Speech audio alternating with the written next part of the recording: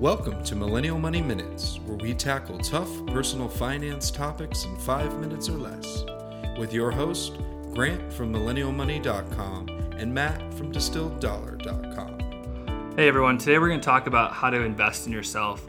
The biggest takeaway I had from doubling my salary in the last 4 years was just sort of this idea that I should be spending, a certain amount of time per week and even some of my money back into myself. So this could be through buying books and sitting down and actually reading them. So a big one I went through was Never Eat Alone, and that's the title, and the title might sort of give away the idea of the book, but it's about networking and doing it all in the right ways and building relationships that are win-win. And that was a book that, that was an investment early in my career, and I feel that led to a big return. Another example would easily be a book called How to Have Difficult Conversations Without Being Confrontational. And that was a huge one because a lot of people are afraid to, ask for a raise. But if you truly want to invest in yourself, then, finding the courage or finding the right words to have that conversation, that's how you can truly invest in yourself for a big return down the road.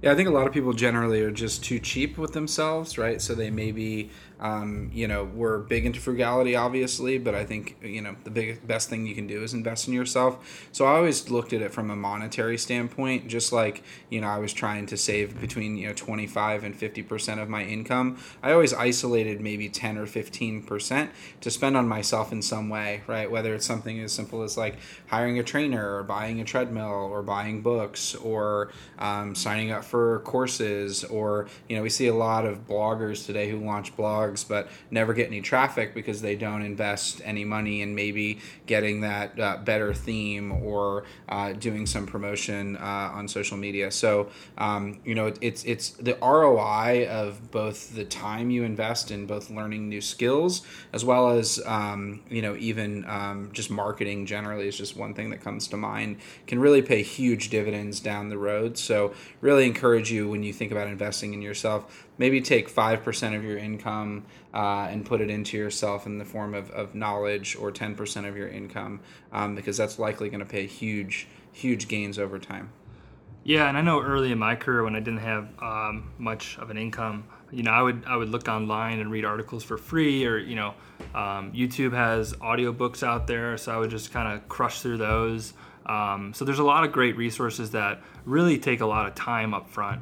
And another example of how we can invest time up front to reduce future spend, there's a lot of things we can do with preventative healthcare, just staying healthy, maintaining a good diet, and I would say just some type of exercise, and I think that will go a long way in helping reduce some future costs that could, again, weigh down the future expenses. So, that's just another example of how to invest in yourself. Yeah, and two other ways. So one of the things, like, we live in Chicago, just hitting up the public libraries. Like, libraries today, they're having a hard time getting people to come in, so they start offering more and more resources and things for free. So you can roll in there and not only get books, but a lot of them now you can download ebooks, so you don't even have to go to the library. You just have to log in through the library website. So you can get tons of new books for free that way. And then if you want to take it a step further, I think you can actually get like free museum tickets and then check out even more stuff. So, that's just another stretch of how to,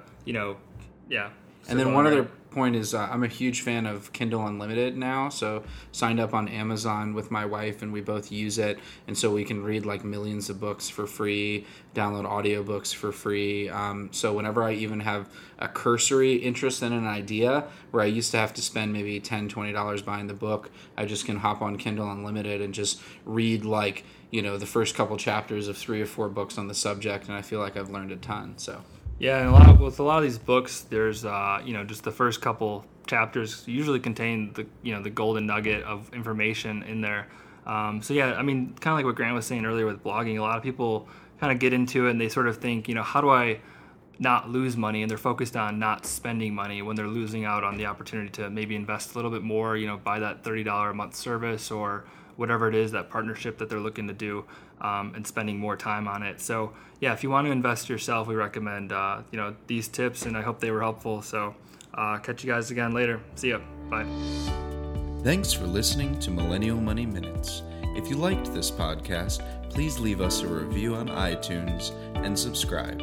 If you want us to cover a specific topic, use #MillennialMoney on Twitter or visit millennialmoneyminutes.com.